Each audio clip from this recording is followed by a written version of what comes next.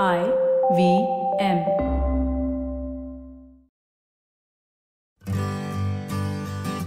Hi, I'm Utsav, a behavior researcher by training and a slow traveler by passion.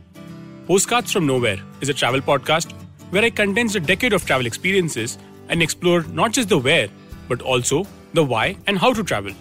My stories emerged from slow traveling the less explored parts of the world: Bosnia and Herzegovina, Armenia, Uzbekistan, and even China.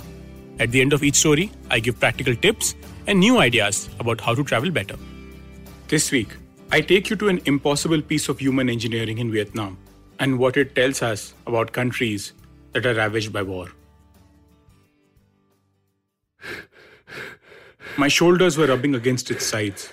I was sweating profusely, gasping for breath, maneuvering for space, trying to move as quickly as I could. There was no turning back. There were people in front of me and behind me. I was too big to crawl through.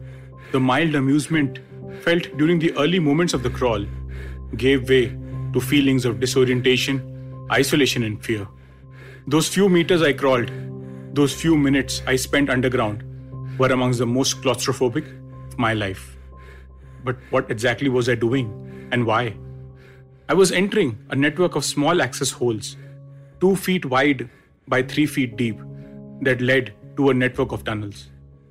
They had a series of cleverly hidden trapdoors. The tunnels zigzagged up, sideways and down as far as 18 feet. These passageways led to a labyrinth of caverns and caves that snaked through as many as 4 separate levels for 200 miles, stretching all the way to the Cambodian border. Welcome to the Cu Chi Tunnels, the stunning piece of guerrilla warfare which led to the Vietnamese defeating the Americans in the Vietnam War. These tunnels were a seriously advanced piece of work. Air, sanitation, water, and cooking facilities were sufficient to maintain a primitive but reasonably safe existence. It had sleeping chambers, air raid shelters, kitchens, conference centers, and print shops. They stored huge caches of rice, precious water buffalo, and even captured artillery. They even managed to entomb an entire American tank.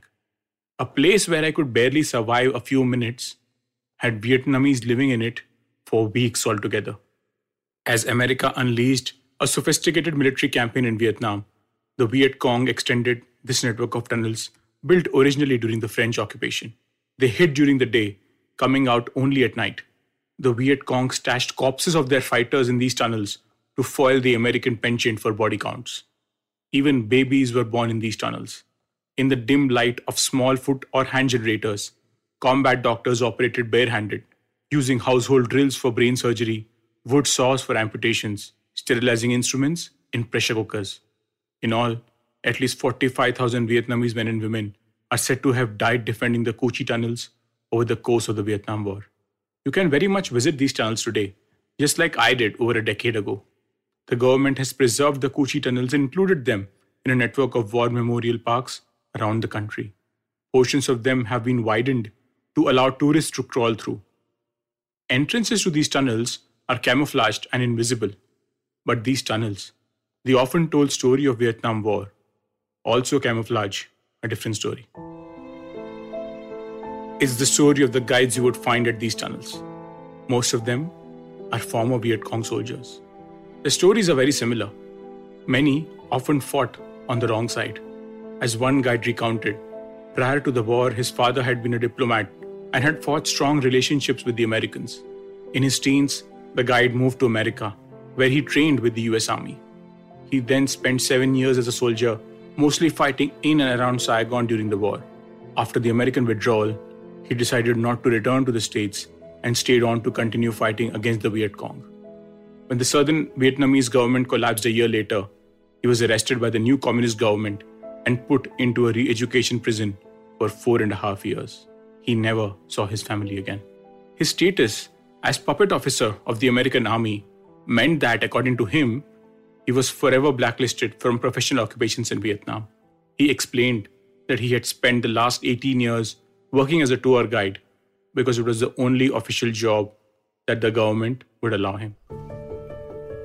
Vietnam is a country, not a war, and yet there is a singular history of it we all know. Where do personal histories and memories get lost? What happens to those who find themselves on the wrong side of history? In hindsight, one could always say that they took ethically and morally compromised decisions. But the reality is far more complex. In fact, it is very much like these tunnels. They are twisting labyrinths with multiple layers, and often they obscure more than they reveal. The truth is often camouflaged, hidden from the surface, and it's so easy to get lost in these tunnels. As we travel, we must remember that personal histories are often not willfully forgotten, but they are not remembered for they do not fit into neat categories. They become the square pegs in the round holes. With every story, with every narrative, there is another one, lost in the tunnels of reality.